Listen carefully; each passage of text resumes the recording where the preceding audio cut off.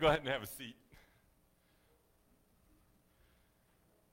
Before I get started this morning, I do want to make kind of a special little announcement. So I'm a little nervous this morning because we've changed things up a little bit for the presentation of the PowerPoint. Normally, I've got my computer right here and I can see it and I'm in control.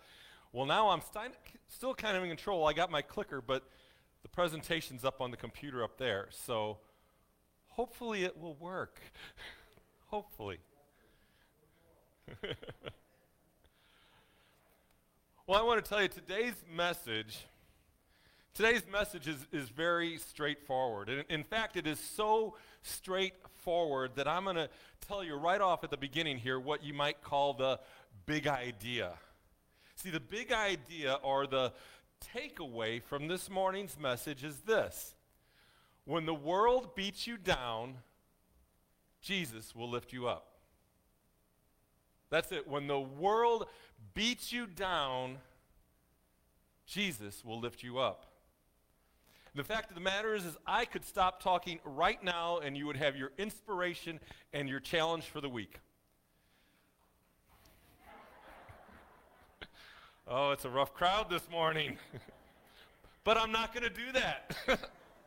Because Jesus' words from our passage this morning provide some very specific details of how that being lifted up actually works. And it's really good stuff. But the fact is, before we can get to that, we have to talk about why you and I need to be lifted up. You see, the world can beat us down in so many ways, and I've got just a few examples of how that beating down can happen. First, the world can beat us down by telling us lies, or simply when we have that belief that somebody is lying to us. In September of 2020, Gallup reported their findings from a poll about people's trust in the media. And they discovered in September of 2020 that 9% of the people that they surveyed trust in the media a great deal. 31% trust a fair amount in the media. 27% have not very much trust, and 33% of the people they surveyed had no trust at all. And Gallup reported that this percentage of no trust people was at a record high. 60% of the people they polled had questions about the media. They believed that the media wasn't being truthful with them. Now, regardless of what you think about the media one way or the other, there are other things that can be lies that we face. One example of a lie that happens is happiness depends on how much money that you and I have. Happiness depends on our living in the right place, our hanging out with the right people.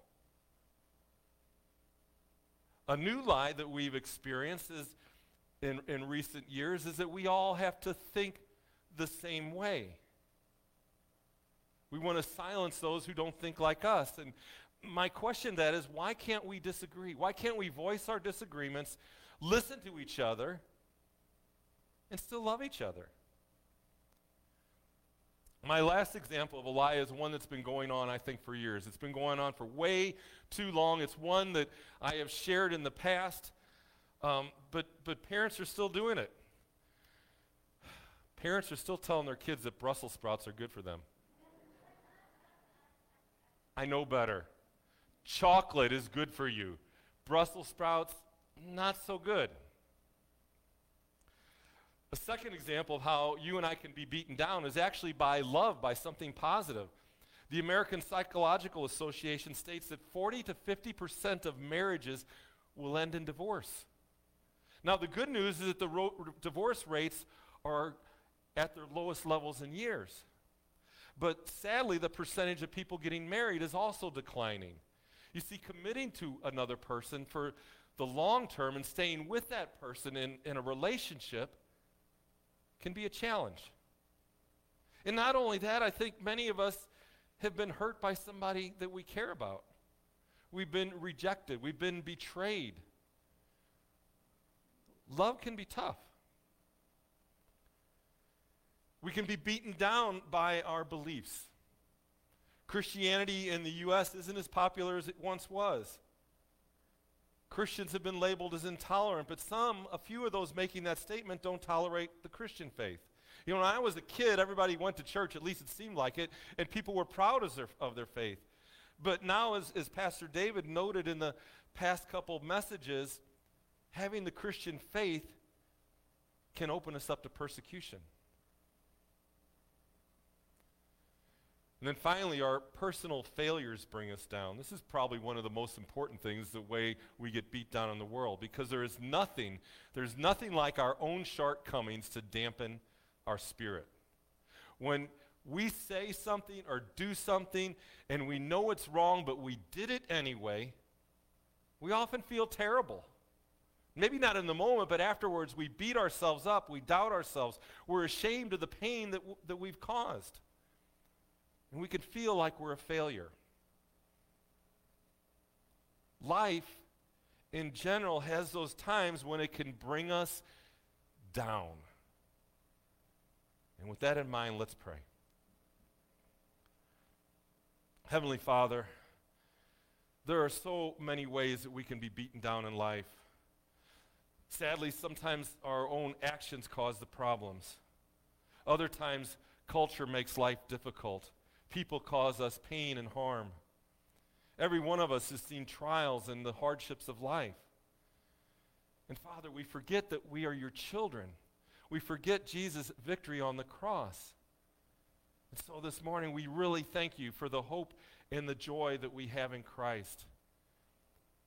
We ask that you would be with us today. Teach us. Remind us of the abundant life that was promised by our Lord. Help us to overcome by the blood of your Son. And it's in his name we pray. Amen.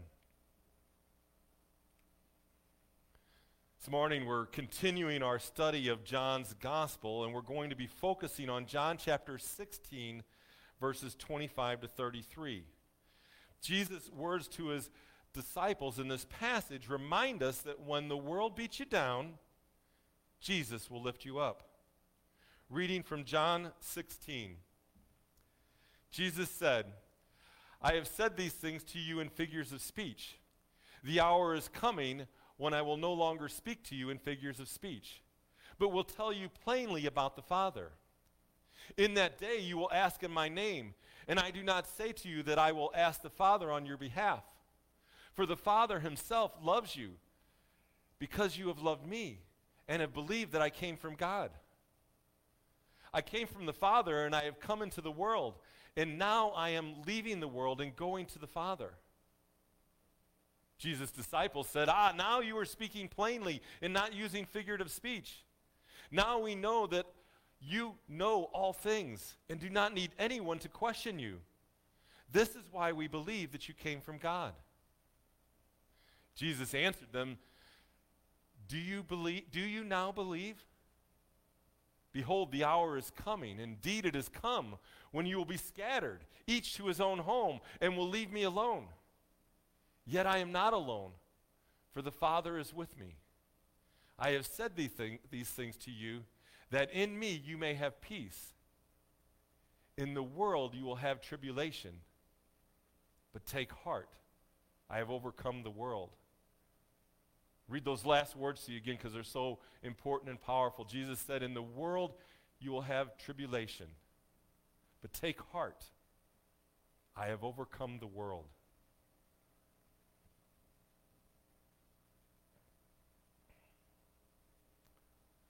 When the world beats you down, Jesus will lift you up.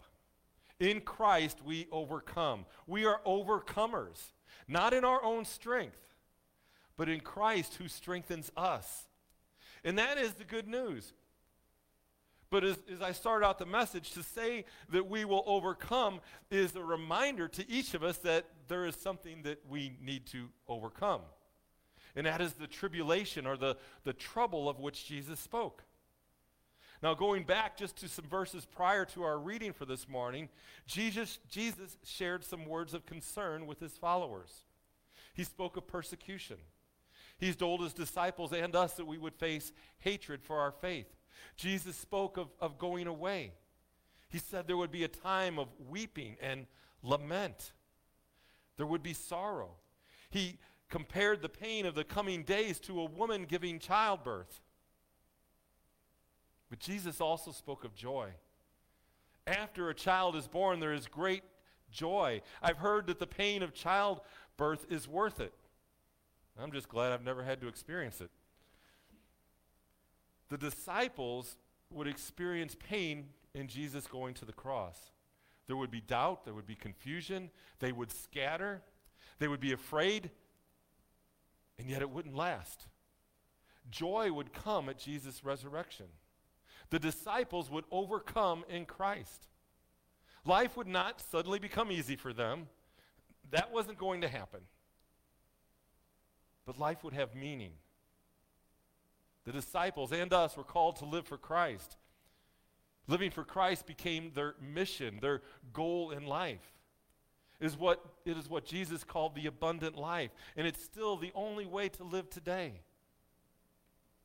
Our John 16 passage points out several ways that you and I can overcome in Christ. It is the perfect ending to Jesus' farewell discourse, his final teachings, his challenges and encouragements to his disciples before he headed to the cross. The world might beat us down, but you and I can overcome by the truth. In the first verse of our passage, Jesus said, "I have said these things to you in figures of speech. The hour is coming when I will no longer speak to you in figures of speech, but will tell you plainly about the Father." Jesus had previously spoken of his death and resurrection in figurative language. Jesus said he was going away. Jesus told the disciples they wouldn't see him anymore. He was going to the Father. Jesus said that he would come back. At one point, Jesus said, "Destroy this temple, and in 3 days I will raise it again." It was language, it was words that Jesus used to talk to his disciple that we clearly understand today. We know he was talking about the cross and his death and the resurrection. We know the truth. We know what Jesus meant. But if you put yourself in the place of the disciples, they struggled to understand. And we shouldn't be too hard on them. That talk of death and resurrection by Jesus was more than they could bear. And yet the time was coming when the Holy Spirit would live in the hearts of the disciples. He would teach them the truth. He would convict them. He would guide them and empower them.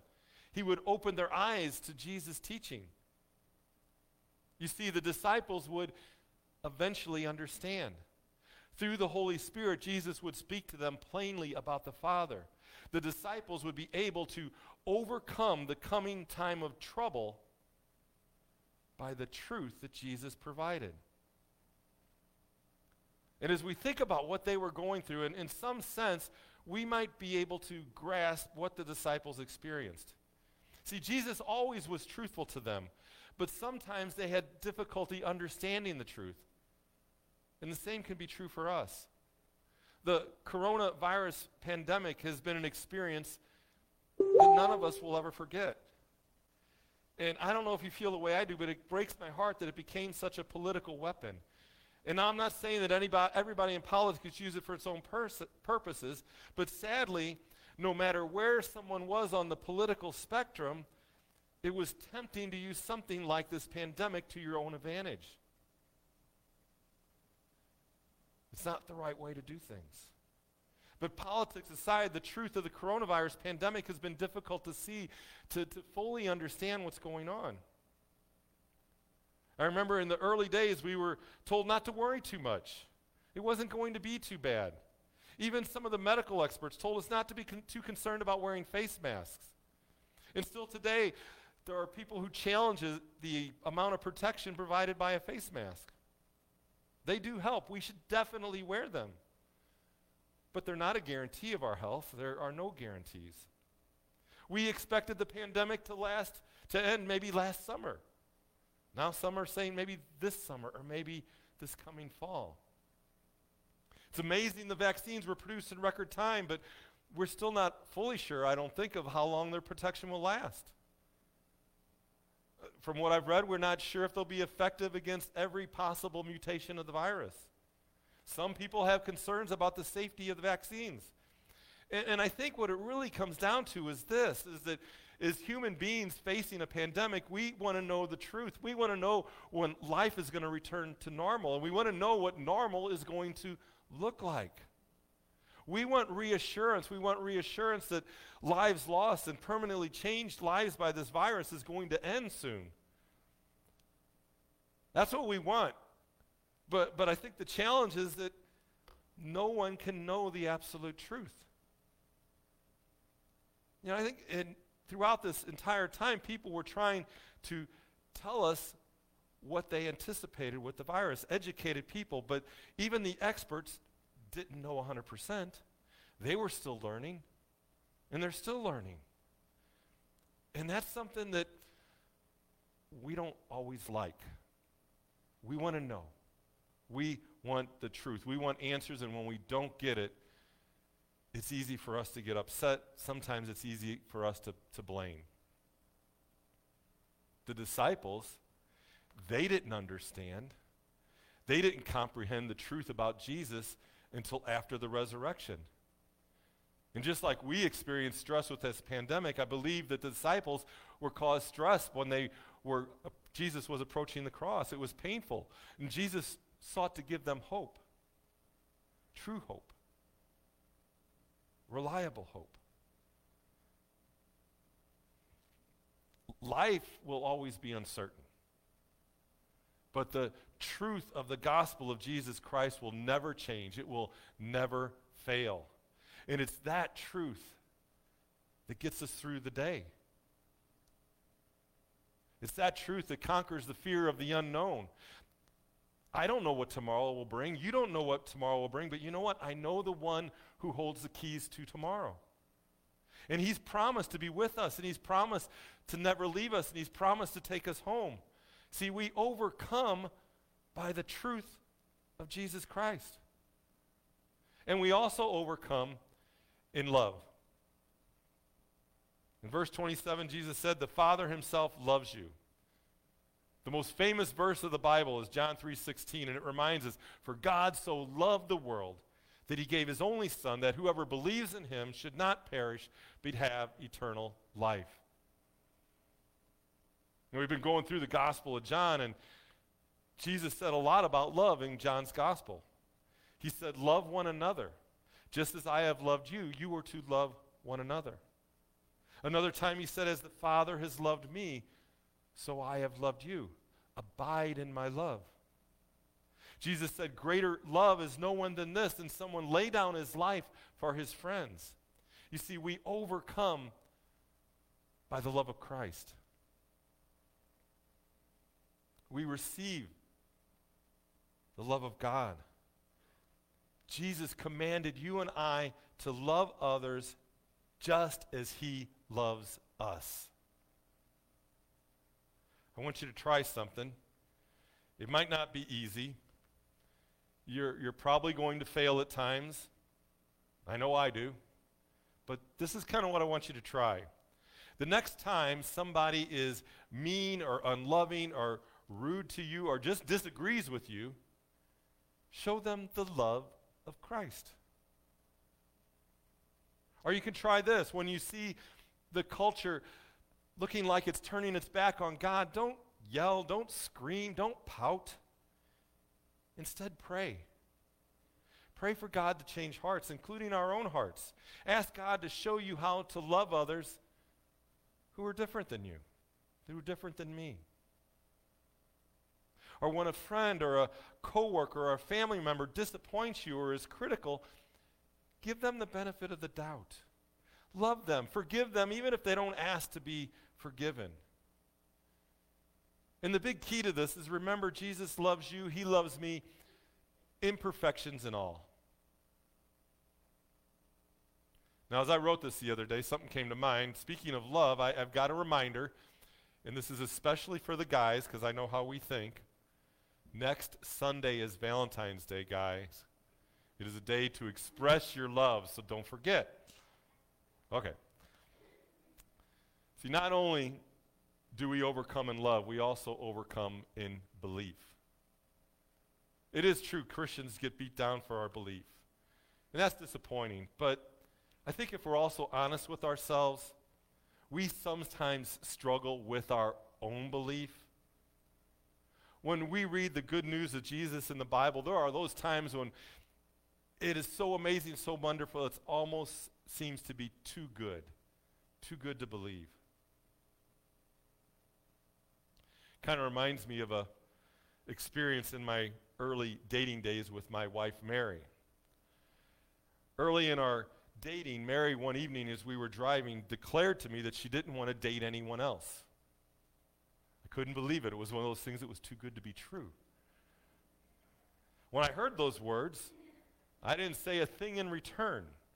And Mary later told me that was good. She said, if I would have simply parroted her words back to her, saying, "Oh, Mary, I will never date anyone except you," it might not have worked. It might not have felt sincere. And she knows this now, but what she didn't know at the time is I was simply speechless. You see, I was a lot more used to the "let's just be friends" statement from girls. See, I would start to get serious with a girl, and guess what they'd do? They'd take off and run. I didn't want to date anybody besides Mary. I simply struggled to believe that she felt that way about me. I mean, did she really know who she was dating? The gospel of Jesus Christ is incredibly amazing. Jesus gave his life to save a bunch of miserable sinners like you and me who live selfish lives, who put so many things ahead of God, who can't even find time to pray or to read God's word, people who would rather try to save themselves than to admit that they need a Savior. And some people aren't even interested in God. They think Jesus was simply a good teacher, a good guy. They can't accept the fact that Jesus is God, that he came to earth in the flesh as one of us, that he died to pay the penalty for our sins, and that he rose again, because all that is just too good to be true. But it is true. It is true. In verses 27 and 28, Jesus spoke of the love of the disciples for him. Jesus confirmed that they, the disciples, loved him and believed that he came from God. See, the disciples believed in Jesus even though their belief had a lot of growing to do. And then we continue in verse 29, and the disciples said, now you are speaking plainly and not using figurative speech.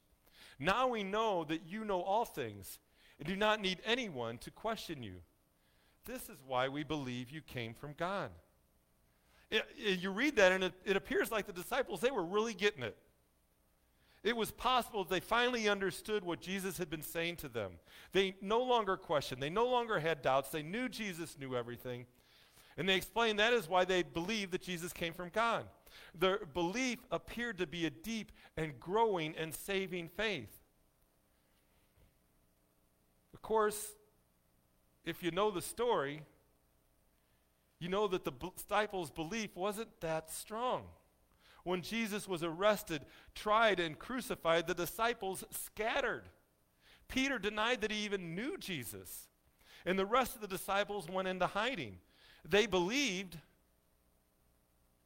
or they said they believed, but their actions betrayed their supposed belief. You see, the good news of the gospel is that through Jesus, we can overcome in failure, in our failure. When Jesus was arrested, the disciples failed. They failed Jesus. In verses 31 and 32, right after the disciples declared their belief, Jesus said this to them. He said, "Do you now believe? Behold, the hour is coming. Indeed, it has come when you will be scattered, each to his own home, and will leave me alone." Jesus' question, "Do you believe?" in the words that he followed it with could be paraphrased this way: are you sure you believe? Because your actions will soon betray your words.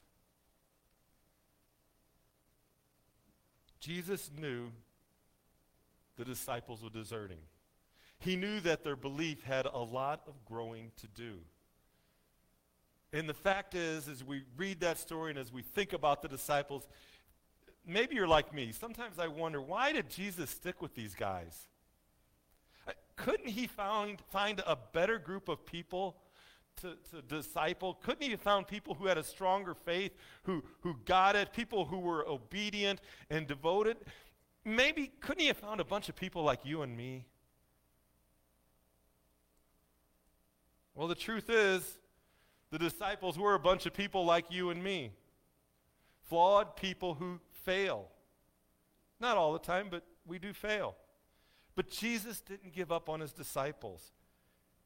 He doesn't give up on you either.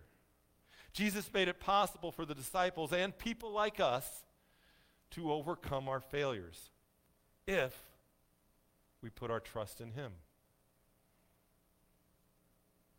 See, it really comes all down to this. We overcome in Christ. Listen again to what Jesus said in the last verse of our passage. He said, I have said these things to you, that in me you may have peace. In the world you will have tribulation, but take heart, I have overcome the world. Jesus offered words of peace. They weren't empty words.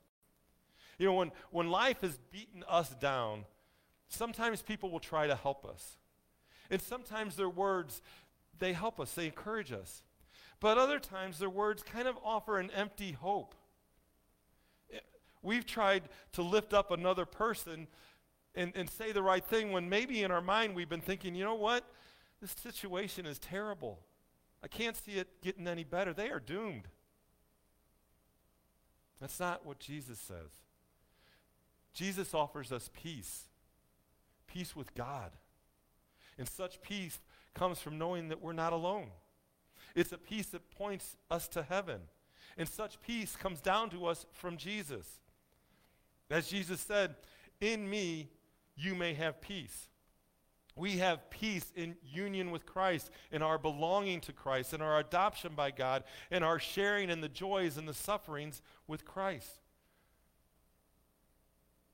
Tribulation, trouble, it's a sure thing. No one avoids suffering in this life. There are disappointments.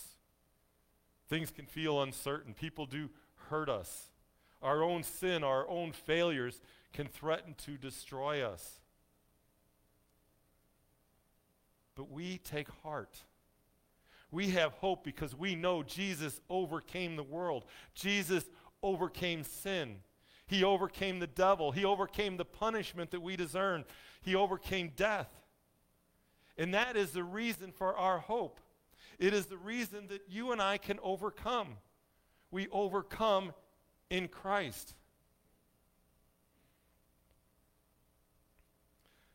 This message is simple for the follower of Jesus. It's our big idea. It's a promise. It's a reason for hope, and it should be our battle cry. And if you remember nothing from this message this morning, remember this. When the world beats you down, Jesus will lift you up. When the world beats you down, trusting in Jesus, he will lift you up. Let us pray.